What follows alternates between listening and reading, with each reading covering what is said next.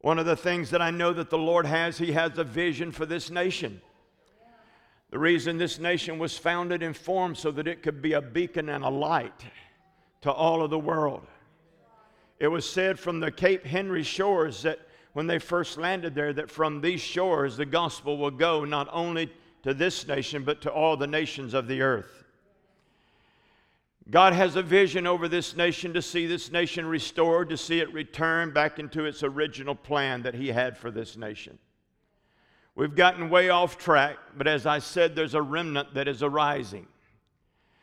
And God's going to use that remnant along with partnering with Him to get this nation back on track to doing what God has called it to do and being what God has called it to be. He never called you and I just to be a church in a traditional sense. Chuck put it best when he prophesied in 2008 that he saw freedom outposts across America. And God is raising up freedom outposts. We also call it apostolic hubs, or we call it ecclesia. But He's raising up these hubs and ecclesias across the land in order that He may bring His glory into the earth, and not just transform a building and the people within the building, but transform communities, transform states, and transform nations. God has a dream of bringing a great awakening to this land. Not just a localized revival in a local church, but an awakening that penetrates every arena and segment of society. When you look at revival over the years, the history of revival, when it came and only stayed within inside a local church, the latter part of that church was worse than it was in the beginning. That's because God never intended for a local church only to contain revival. Revival is meant to impact communities and territories and regions. Revival is meant to impact states and to impact nations, not just to be localized. God wants a revival on the Space Coast, the Treasure Coast, whatever coast you may be from, and if you're not from a coast, He wants revival there also. But He doesn't just want it in your church. He wants to settle on your city, on your territory, and on your region. I'm going to be reading now from Proverbs 29, verse 19, out of the King James, then the New American Standard, and then the Passion Translation. I have fallen in love with the Passion Translation of the Bible. They have it in Psalms and Proverbs and the New Testament. But we're going to read the King James first. It says, "Where there is no vision, the people perish. But he that keepeth the law, happy is he." New American Standard, "Where there is no vision, the people are unrestrained. But happy is he who keeps the law." The Passion Translation says, "When there's no clear prophetic vision, people quickly wander astray. But when you follow the revelation of the Word, heaven's bliss fills your soul." Now, I love this because there are many Christians today that need to grab hold of the fact that God has called you and I to have vision, His vision, individually, but also His vision corporately. And where there is no vision, people begin casting off restraint. They don't act like that blood-bought, born-again, devil-chasing, tongue-talking child of God that He's called them to act like. Matter of fact, they get down in blue when you don't have vision. When you don't have vision, your heart begins to get sick. Your hope begins to be deferred whenever you don't have vision. Vision is very important to you and I. Vision is very important to how we will live, how we will act, how we will walk, how we will talk. You come across a person that has vision, they will release it in their conversation. You come across a person who has vision, they will release it in their actions. You come across a person who has vision, you will see them on their knees in prayer, crying out to God for their vision. One of the things that I've been doing daily since the first of this summer is I've been crying out daily for the prodigals to come home. Because God has a vision of the prodigals returning to Him, and He gave me a word back in June And the word was this right here: the prodigals are weeping. It is time for their return. And that is a vision that burns in my heart today, because the prodigals are weeping. The Lord is ready for the prodigals to come back. What you and I must do is that we must shed the elder brother attitude and begin forming the attitude of the Father. Because, see, the prodigals aren't coming back to you under your conditions and under your prerequisites. They're coming to the Heavenly Father's house. And as I shared earlier, I'll share again, they will have tattoos everywhere you can put a tattoo. I'm excited about those tattooed people coming here. They will have rings everywhere you can put a ring. And I'm excited about those ringed people coming here and becoming a part of us and coming into the Father's house. How many of you here have tattoos? Raise your hand. I didn't know you guys had one. That's so funny.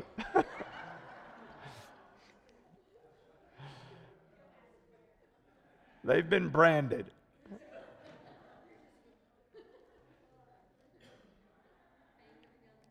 Sooner or later, Cheryl's going to just give in and let me get one right here on my arm with her name there, saying Cheryl. Many times when you look at a millennial or somebody who has an arm full of tattoos, it reveals their vision. It reveals who they are. It reveals how they think. Some of them think good, some of them don't think good. But this, what I want to share with you about people who have vision, is that people who have vision are sent from God. They walk as if though they've been sent by God. The fact that you're here this morning means that you have been sent by God. And you may say, well, Brother Ken, I was born in the Space Coast. I was born and raised here. Doesn't matter. You've been sent by heaven. And people who have a sense of being sent by heaven have the vision of heaven living on the inside of them. Don't live a visionless life. Don't live a life without vision. Your vision is what drives you. The way you see is what propels you forward into your destiny and into your future. How you see is so important to your life and to what God wants to do in the earth. I didn't go to D.C. because I thought it would be a neat thing to do. It costs a lot of money to go to D.C. I don't get an honorarium when I go there. But I went to D.C. because God has put a vision in me and has sent me because I see what He wants to do within this nation. I see the revival coming where millions of young people will come to Jesus Christ. Did you know that in America alone there are 83 million millennials? Millennials are people who were born between 1980 and the year 2000. Within another 10, 15, 20 years, they will be running our country. We must begin having revival to accommodate the millennials. Not only revival, but reformation. And we have to be people who are sent by the Lord. And it says here in John chapter 1, verses 6 through 13, out of the New American Standard, there came a man sent from the Lord whose name was John. Say, he was sent from the Lord. Say, I am sent from the Lord. He came as a witness to testify about the light. People who have vision, they are people who witness about the light of the Lord that God is releasing in the earth. Let me say that again. People who have vision are a witness from the Lord releasing the light of God within the earth. Not only did he say that he was testifying about the light, but he was testifying so that all might believe through him. He was not the light, but he came to testify about that light. There was a true light which coming into the world enlightens every man. He was in the world, and the world was made through him, and the world did not know him. Now it's talking about Jesus. He came to his own, and those who were his own did not receive him. But as many as received them, he gave them the right, or exousia, the authority. He gave them the authority to become children of God, or to walk as sons of God, even to those who believe in his name, who were born not of blood, nor of the will of the flesh, nor of the will of man, but of God. Sent ones carry the vision of the Lord. They don't carry their own vision. And I'll share with you why in a little bit. Sent ones are commissioned by God. Sent ones are commissioned with vision and the commission. They don't just have vision, they're doing what the vision says. The church is a sent one. It has been sent not just to gather, but to disciple and send. I hope my words today will somehow cause you to, when you leave here, that you will be sent. Not just to come here together. And you know, I like it that you come together. But I like it when people begin rising up in their calling and destiny and become the sent ones that God has called them to be in the earth. You see, coming to church on Sunday is not just enough. Never has been. The reason it's not enough is that you and I have been sent. You get a sent one inside of the church where they just gather, they won't be there very long because they want to be sent into the earth. They don't want to just be gathered. They don't want to just have fellowship. And there's nothing wrong with fellowship. We need to keep that in our life. But they have to have a sense of being sent. That I've been sent to this community. I was sent to Alabama and stayed there for about, 28, 30 years. But then God sent Cheryl and I to Florida. And we've been in Florida for 30 years. And I have so much been sent to this state that I'm more of a cracker than most crackers are. Cracker's somebody who's born and raised in Florida.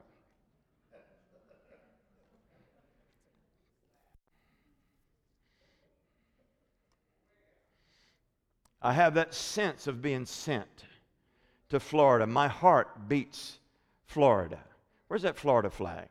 Is it here? Somebody grab that for me. When God began first mantling me, we have a lot of stuff in there. They're looking. It's on that little frame there, right on that end chair. I see it now. Thank you. Whenever the Lord first began placing upon me the mantle He's given me for this state, I would take this flag and I would drape myself in it just like this. And I would weep and cry over the state of Florida as He began revealing to me His plan that He has for this state. The plans of awakening revival out of a forerunner state. See, if you live here, you've been called not to gather. You've been called to be a forerunner in the state of Florida. You've been called to be one who carries the mantle of revival. That word, the forerunner state, came from Dutch Sheets. In 2004, I hosted the meeting of the 50-state tour in Winter Haven, Florida. And the Lord spoke to him on the airplane coming from Colorado Springs to Orlando, that Florida was a forerunner state. And He began telling what a forerunner state was. That a forerunner state is first in revival. A forerunner state is first in prayer. A forerunner state is first in awakening. A forerunner state leads the way before everybody else. And a forerunner doesn't follow. A forerunner blazes a trail. It's a good word there.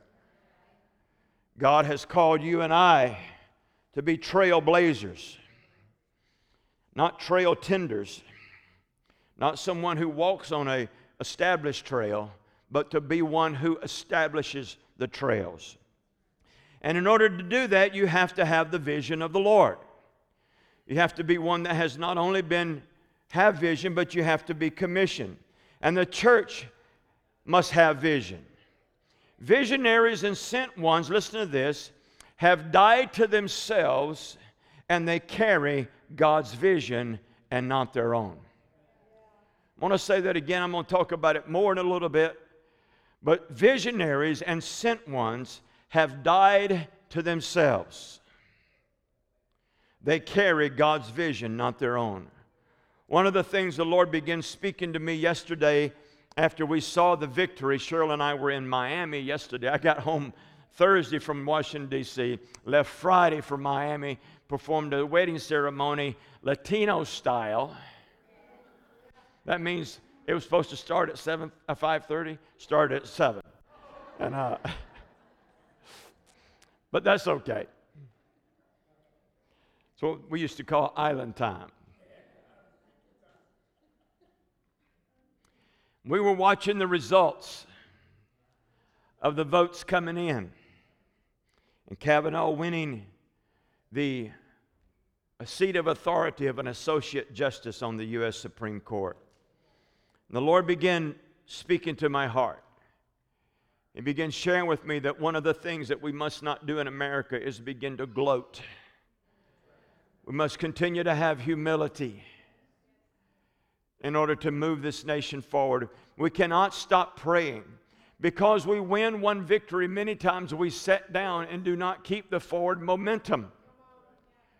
Now we must begin to rise up and continue the momentum. One of the, I believe, the mistakes of Elijah, when he gained the victory at Mount Carmel and the rain came, and he got to the gate of Jezreel, instead of going in and doing business against Jezebel, he stopped.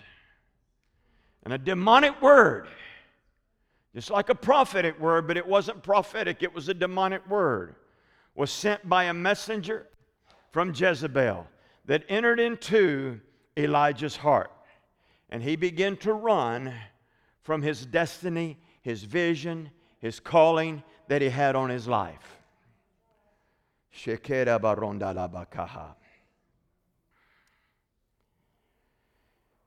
Receiving the Lord's vision. We're going to read from Habakkuk, the 2nd chapter, beginning with verse 1. I will stand my watch and set myself on the rampart and watch to see what he will say to me and what I will answer when I am corrected. Then the Lord answered me and said, write the vision, make it plain on tablets, that he may run who reads it. For the vision is yet for an appointed time. But at the end it will speak, it will not lie, though it tarries, wait for it, because it will surely come, it will not tarry. Now I wish I had put what I'm about to say in my notes here, in the bullet points, is that vision has to be incubated, it has to be birthed, and it has to be stewarded. Let me say that again. Well, I back it up, I'm going to give you 4. Vision has to be conceived, it has to be incubated, it has to be birthed, and it has to be stewarded or shepherded. Without doing that, we will fall short in the vision. The thing about visionaries is that they are always on watch. They never get off watch. The enemy many times tries to get you to abort your vision, to abort the vision that God's given you, and he will send junk into your life.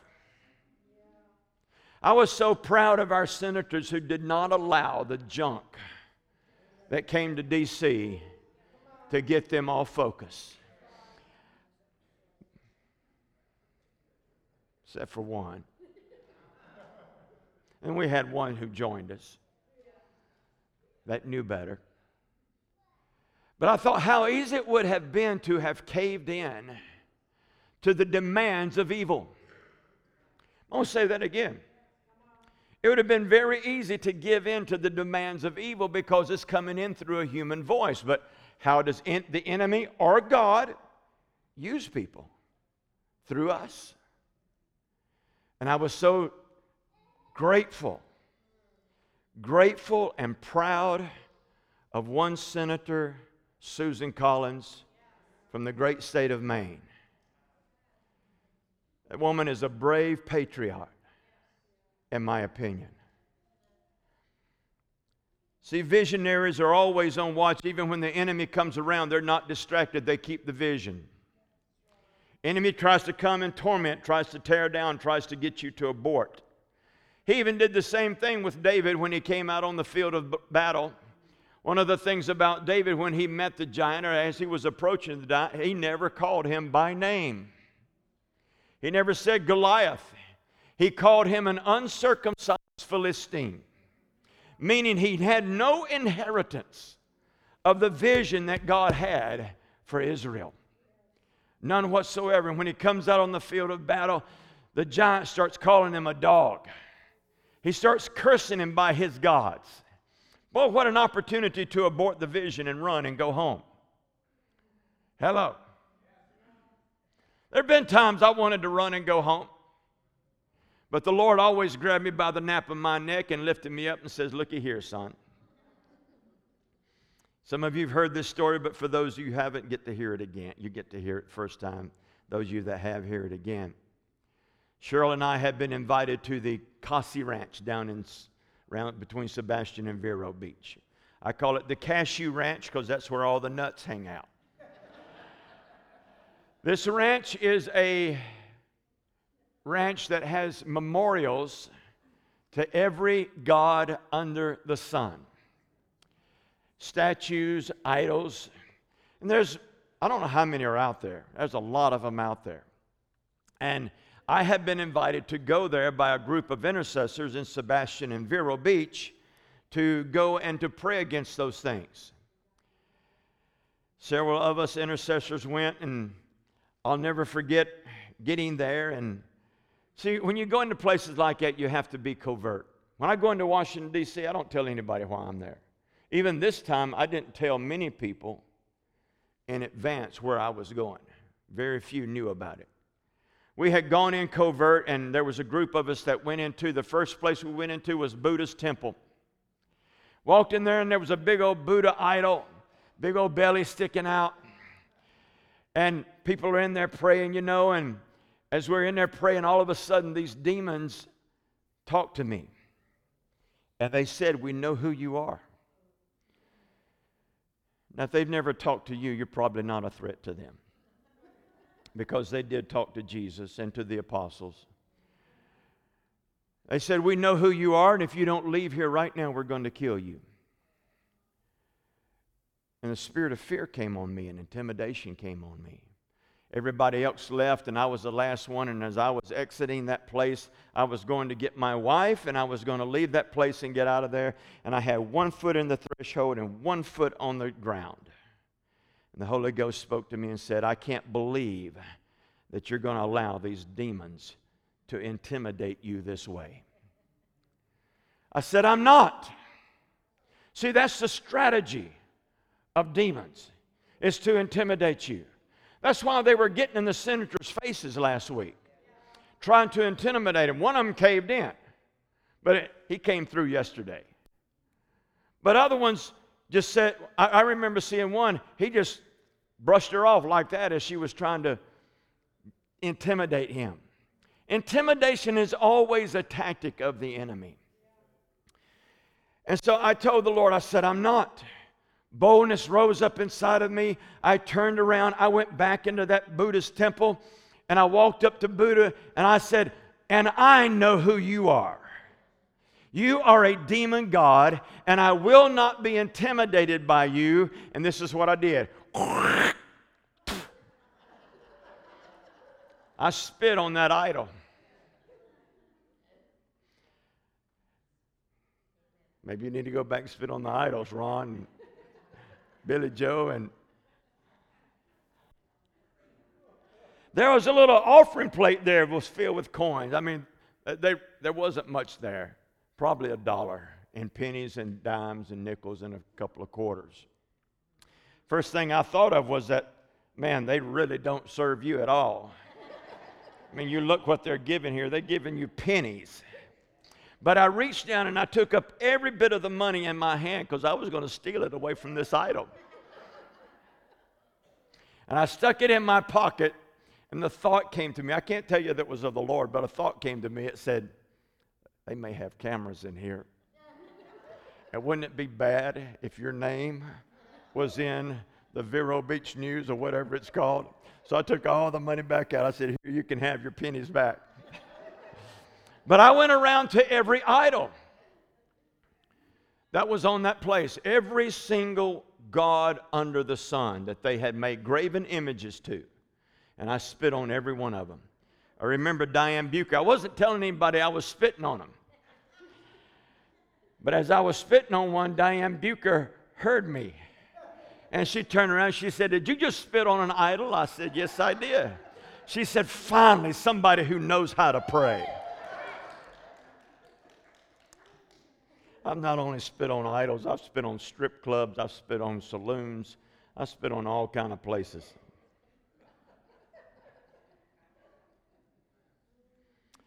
Visionaries are always on the watch. Not only they're on the watch, they record the vision. That's what he said there in Habakkuk 2. To record the vision, to make it plain. In other words, people who have vision, they write books about it. Or they put it on Facebook, or they put a blog about it. They write the vision of the Lord. You know, some people don't like Facebook. And everybody right now is being hacked, and people don't want to be on there. But I have found it is one of the greatest tools to release my vision to the body of Christ that has ever been. I mean, it goes out to thousands of people. And if you get, when I did the video on the prodigals, not the one I did in Largo, but we did a video over here about, 20-minute video. It had almost 10,000 hits when I put out the vision for the prodigal. You see, people who have vision, they write about it. They put it on Facebook, they put it on Twitter, or they preach it. Or if they're writing a letter to someone, they tell about their vision. See, your vision is meant to be recorded. You don't have to be in a pulpit to write down your vision. You need to put your vision down so that others can see it and begin running with it. Not only do they record it, all vision has timing. Now let me share something real quickly with you about timing. Timing is very, very important. Timing can be delayed or it can be hastened. Either one. Depending on what you do with the vision. If you pray the vision, if you fast the vision, if you prophesy the vision on a regular basis, you're going to hasten it to its goal. If you don't do that, if you don't prophesy, if you don't pray it, it may be delayed. It even could be delayed to the next generation. Might have to pick that up because you didn't pray that vision through. So vision has timing, but you can hasten the timing. God doesn't operate in time like we do. He operates in seasons and cycles. Just like we have seasons and cycles here, we really don't have them here in Florida, but most places do, north of here. They have fall and the leaves are beginning to turn up there in North Carolina and Tennessee and Ohio and places like that. And they're moving into a fall kind of weather, and then they'll hit winter, and then they'll come back into spring. Everything begins changing. We really don't have but two seasons right here, We have fall and summer. I'll never forget, my dad came to visit us one time. The only time he ever came to visit us, my boys were small, and they were playing Little League ball, and he and I were at one of their games, and a mosquito bit him. It was the 1st of April. He said, it's the first mosquito that's bit me this year. I said, Dad, they never die down here. They here all the time, year-round. It has timing. It has season. And you have to operate in the timing of the Lord to see your vision come to pass. Don't delay it. Don't put it off. Begin praying it. Begin prophesying it. Paul told Timothy, 1 Timothy 1:18, he said to take the words that were prophesied over you and to wage warfare with these words. And the reason you do that is it brings it into its season. The enemy wants to delay your season. You read that in Daniel chapter 7:25, that he changes times and season when he can wear down the saints. Vision has timing, but vision also comes into fullness. Say fullness. Fullness is very important to see your vision come into. Word said also that you're to wait on it, but that word is a little bit different than what you think it is. Though it tarries, wait for it. When you read that, you're just thinking about, I'm going to sit here until it comes. It's not what it says. It's the Hebrew word kavah. And it actually means to bind yourself to it. It's the same wait in Isaiah 40:31, kavah. That word wait there does not mean sit down. It means to bind yourself to the Lord. Here it means to bind yourself to the vision. You bind yourself to that. You take a threefold cord and you bind yourself to the vision so that you don't lose grasp of it. It's a good word there. And the reason you want to bind yourself to it is that even though it has time, and it will come to fullness and it will not tarry. Praise God. We're going to read this out of the New American Standard, the same verse of Scripture. I will stand on my guard post and station myself on the rampart, and I will keep watch to see what he will speak to me, and how I may reply when I am reproved. Then the Lord answered me and said, record the vision and inscribe it on tablets, that the one who reads it may run. For the vision is yet for the appointed time. It hastens toward the goal, and it will not fail. Though it tarries, wait, or bind yourself to it. For it will certainly come. It will not delay. No more delay. What God is planning in the Space Coast, in Florida, in the nation, is not going to be delayed any longer. I believe right now there's probably more of the body of Christ, the ecclesia, praying right now than there ever has been in any other time of our history. We have finally, I believe, to some degree awakened. Now, some haven't. Some are still in the bridal chamber. And, and they're not coming out. They say, well, there's no warfare. We don't have to war. The thing is that there's a war going on outside that bridal chamber. You've just chosen not to get in it. Not to get into the war. See, I'm warring for the prodigals. I'm not soaking for them. I'm warring. I'm not opposed to soaking worship. I love soaking worship. But I'm in a season, and the church is in a season right now, not of peace, but is in a season of warfare. And we're warring so that we can come to a season of peace. Even the children of Israel, when they first went into Canaan land, the thing that the Lord, He's just so tricky. He tells them about the land flowing with milk and honey. He didn't tell them about all the giants they were going to have to beat off that milk and honey. They didn't know about that till they got there. There's a lot of milk and honey ahead, folks. I'm going to say it again. There's a lot of milk and honey ahead, but you're going to have to beat the hell out of the enemy to get him off of it. All you religious folks, say amen. Nobody know that it bothered you. Visionaries also see the way heaven sees. They don't see the way man sees. They don't see things through man's lens. They see things through heaven's lens. This is very important. When you have an encounter with the Lord, you begin seeing the way He sees, not the way that the earth sees. See, we need to limit our intake of Fox News, and you shouldn't even be watching CNN. But we need to limit our intake of that stuff because they don't see the way heaven sees. They see, most of the time, they report the bad and the ugly. They don't even report the good most of the time.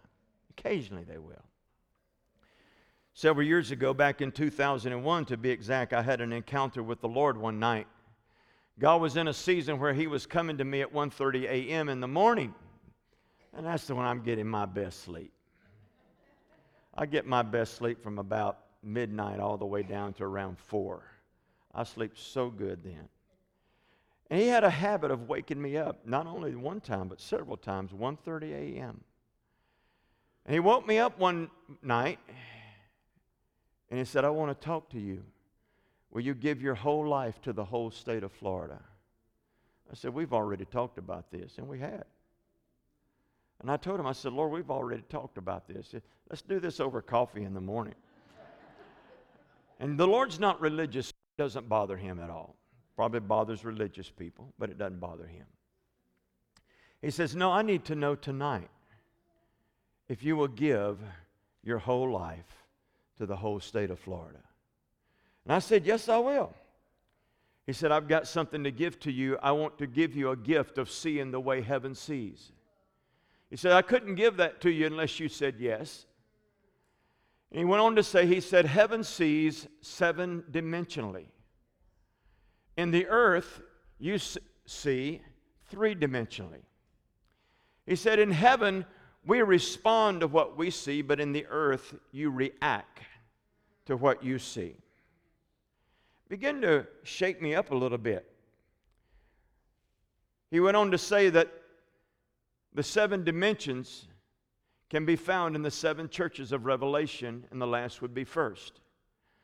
So I started reading the 7 churches of Revelation.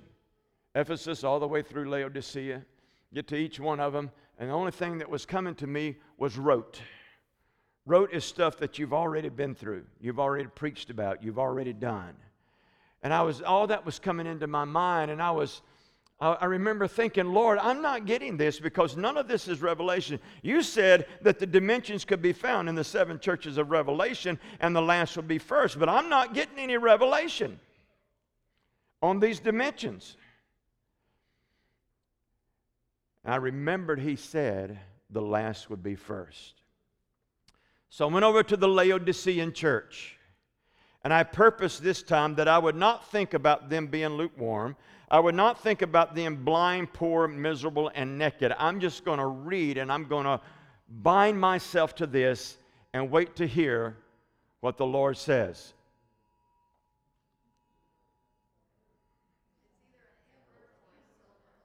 Somebody's got their phone going off. You remember that little thing we had up there, please silence your phones? That was for you. Was it yours, Cheryl? Oh, okay. You were going to be in hot water if that had been your phone. I was doing the ceremony yesterday, wedding ceremony, and on the front row, right in the middle of the ceremony, cell phone went off. We'd already, not hers. So I got over to the book of Revelation and started looking at the church of Laodicea in the 3rd chapter. And I'm reading through all of this, and I get down to verse 20. And I read verse 20, and it goes like this: Behold, I stand at the door and knock. If any man hears my voice and opens up to me, I will come into him and sup with him, and he with me. I had only ever heard that most of the time at funerals. But it was about, what God was about to tell me was about to impact my life. That should never be read at funerals anymore. And this is what the Lord said. He's looking for intimacy out of the Laodicean church. First dimension, we got a dead spot right here. The first dimension of seeing the way heaven sees is intimacy. It's the first and foremost place of seeing the way heaven sees. You have to move into intimacy. I'm not going to go through all 7 because I don't have time. But it's important that you understand that intimacy is the first place. Now, why is intimacy so important? Intimacy has to come, you have to come to a place of intimacy where you're not focused on yourself. You're focused on the one you're being intimate with, not yourself. Some worship is introverted worship. And I don't like that kind of worship. I love worship that focuses and has intimacy with the Lord. The whole focus is on Him. The whole song is on Him, or the whole meditation is upon Him, moving into that intimate place where the focus is on the one that you're being intimate toward. It's not on you. Let me say that again. It's not on you, because if the focus is on you, you're never going to have vision. You're never going to see properly, because the focus is on you and it's all about you. You know, they wrote that song, it's all about me, Jesus, and not about you. Oh, it goes the other way.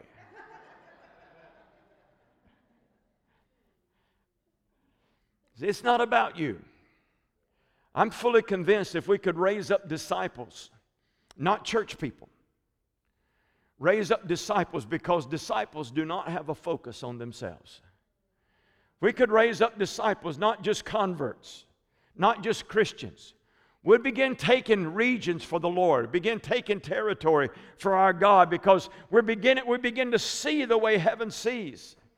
Jesus deposited something into his 12 apostles. He deposited something into those three. It was amazing how he did this. He had a group of 500, a group of 70, a group of 12, and a group of 3. And he was intimate in different ways with each one of them. The 3 saw things that the 12 never saw. The 12 saw things that the 70 never saw. And the 70 saw things that the 500 never saw. You see, this depends on how intimate you want to be with the Lord. Do you want to be the 70 or the 12 or the 3? One of the guys who was a part of the 3 is called John the Beloved. He laid his head on Jesus' bosom. That's how much love was a part of his life. He saw from a love perspective. You see, we need all kind of people, because Peter didn't see that way. Peter had vision, but his vision was, let's pull out a sword and let's cut this guy's head off. He missed him and got his ear. That was Peter's approach. And that approach, we don't want to kill anybody, but that approach of being a warrior is needed within the church. When you look at James, and you may have never seen this before, James comes from a doctrinal approach. Can you see that? Look in the scriptures. He was the lead apostle over the apostolic council, or the apostolic hub in Jerusalem. And after all of them had talked and all of them convened, James said, this is what we're going to do. You get over in the book of James, the whole book of James is about doctrine that he laid out for the church. So each one of them had their place and their function. And that's how the body of Christ functions. If I'm not an evangelist, I don't have the vision of an evangelist, so don't try to get me to have the vision of an evangelist. Are you understand what I'm saying? If I'm not a pastor, don't try to get me to be pastoral. I had one guy write me one time. He said, Brother Ken, I believe the Lord's going to make you more pastoral than you are. And I said, you got to be kidding me. I said, that's not from the Lord. I can tell you that right now. And I told him, see, the thing about my makeup and my character and my mantle that's on me is, if you say something like that and you're wrong, I'll tell you. I won't do it in a harsh way, but I'll just let you know. You've missed it. Or if you're called to be a teacher, don't try to get me to be a prophet, because I don't have the vision of a prophet. Are you getting this? And so it's important that we function. I've often said this. Teachers need to teach. Pastors need to shepherd the flock. Evangelists need to win the lost. Prophets need to prophesy. And apostles need to govern and release doctrine. And if we get everybody operating that way, but today we have all these prophets, they want to give their opinions. And if they would just prophesy, it would be awesome. We have teachers who are wanting to be a prophet, and then they try to be a prophet and they stumble all over themselves when they should just be teaching. We have pastors who want to be an apostle, those kind of things, but it doesn't always flow that way. Get in your gifting and start enjoying what God has given you. When the Lord gave me this encounter, I immediately thought of the 7 eyes of the Lord, because he said the heaven sees 7-dimensionally. And he says here in the book of Zechariah chapter 4, also the word of the Lord came to me, saying, the hands of Zerubbabel have laid the foundation of this house, and his hands will finish it. Then you will know that the Lord of hosts has sent me to you. For who has despised the day of small things? But these 7 will be glad when they see the plumb line in the hand of Zerubbabel. These are the eyes of the Lord, which reign to and fro throughout the earth. This is also mentioned, we won't turn there, but it's mentioned in Revelation, the 5th chapter, the 7 eyes of the Lord. See, the Lord sees 7-dimensionally. He sees through different eyes than we see. And He responds. We react. You know, when what was going on in Washington, D.C., we were reacting in many cases to that. For 2 days, Dutch and I, we walked around D.C. without ever shutting any door for 2 days. Because we wanted to just walk and pray in tongues mostly and discern. Rather than going up against every door and saying, we close you, we had to discern which doors the Lord wanted to close, or which place He wanted to close the doors to the enemy. And so we spent a lot of time just walking around. We walked through the Senate office buildings several times.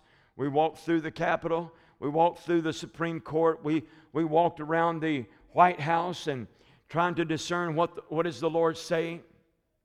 I remember when we were at the White House, we began seeing things the way the Lord wanted to see this nation. And I've never seen this before. I've probably been 100 times to Washington, D.C., to the White House. We're sitting there, and all of a sudden, kids this tall start coming from everywhere. And they have teachers or kind of like a preschool. They were all preschool. Teachers that were with them.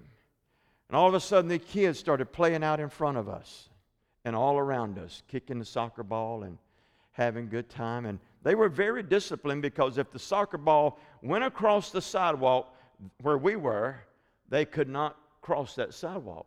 And I thought they were pretty disciplined to be 3- and 4-year-old kids, and I'd always kick the soccer ball back to them. But as we were sitting there, the Lord began speaking to me, and I began to see, I began having vision what we are fighting for. We're fighting for generations to come. That's what we're fighting for. I don't know about you, but I want my grandkids and my kids and great-grandkids to have a nation whose God is the Lord. Not a nation that has Buddha and Muhammad and Hare Krishna and all them as a God.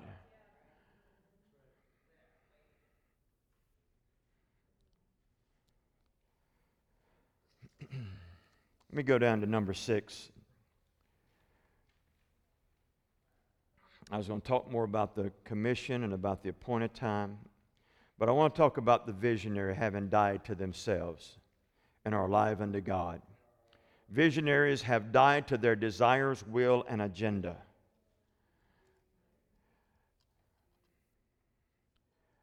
I'm not trying to say this showing you what I'm about to say as my sacrifice. I'm gladly doing it.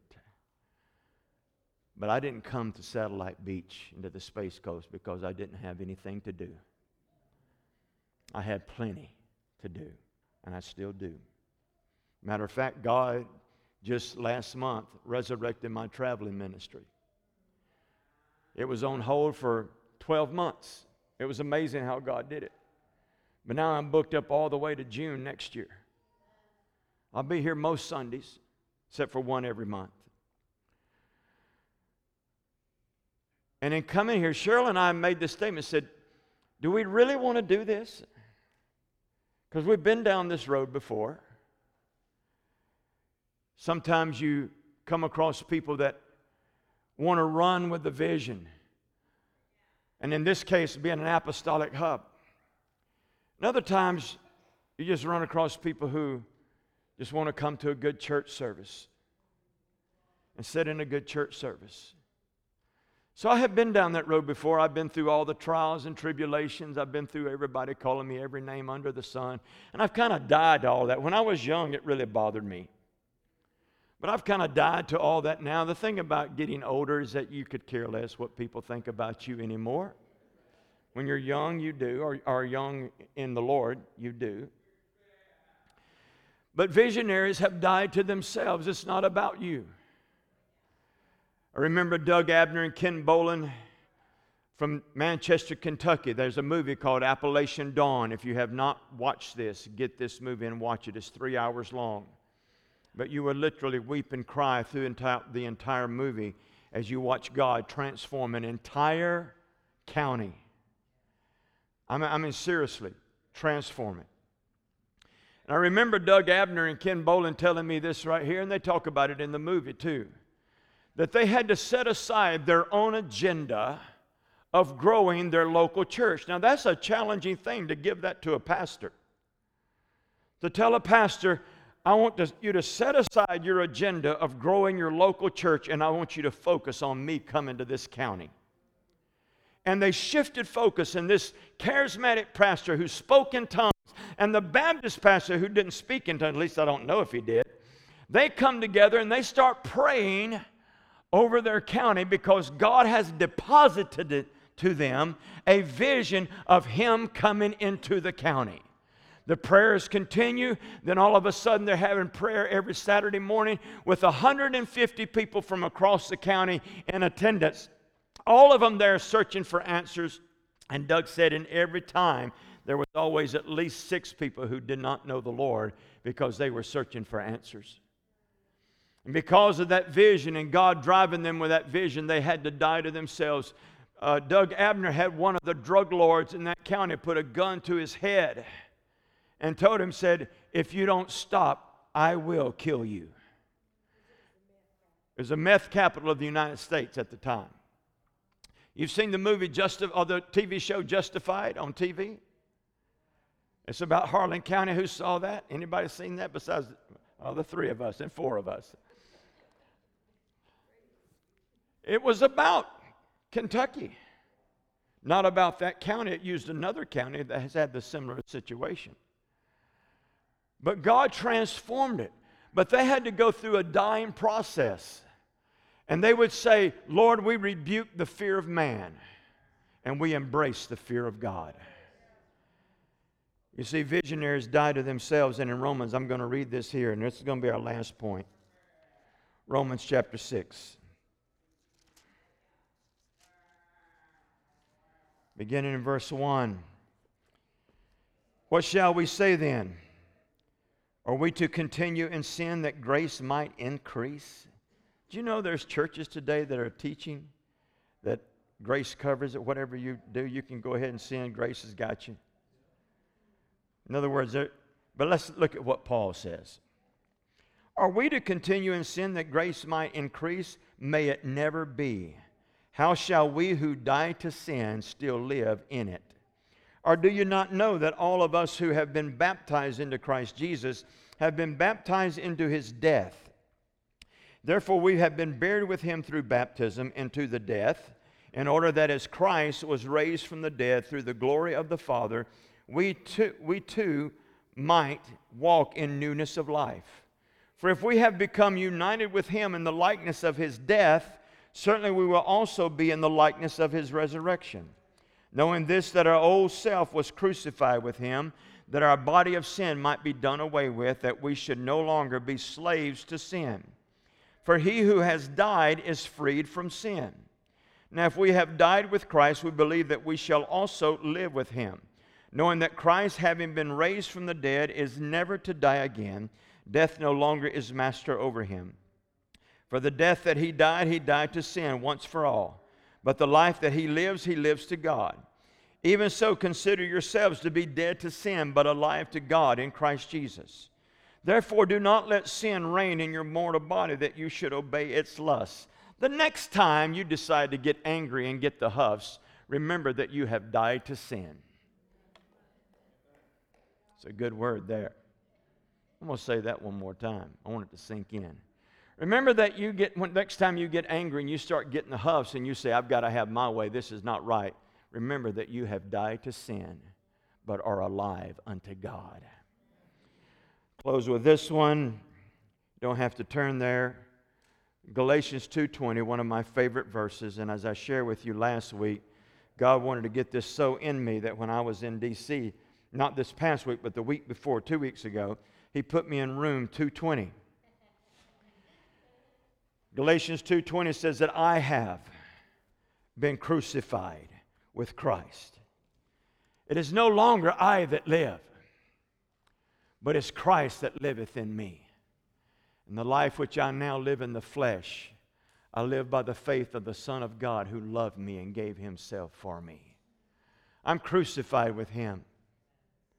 Say, I'm crucified with him. I want to recommend a book to you, and then we're going to have you stand up and pray.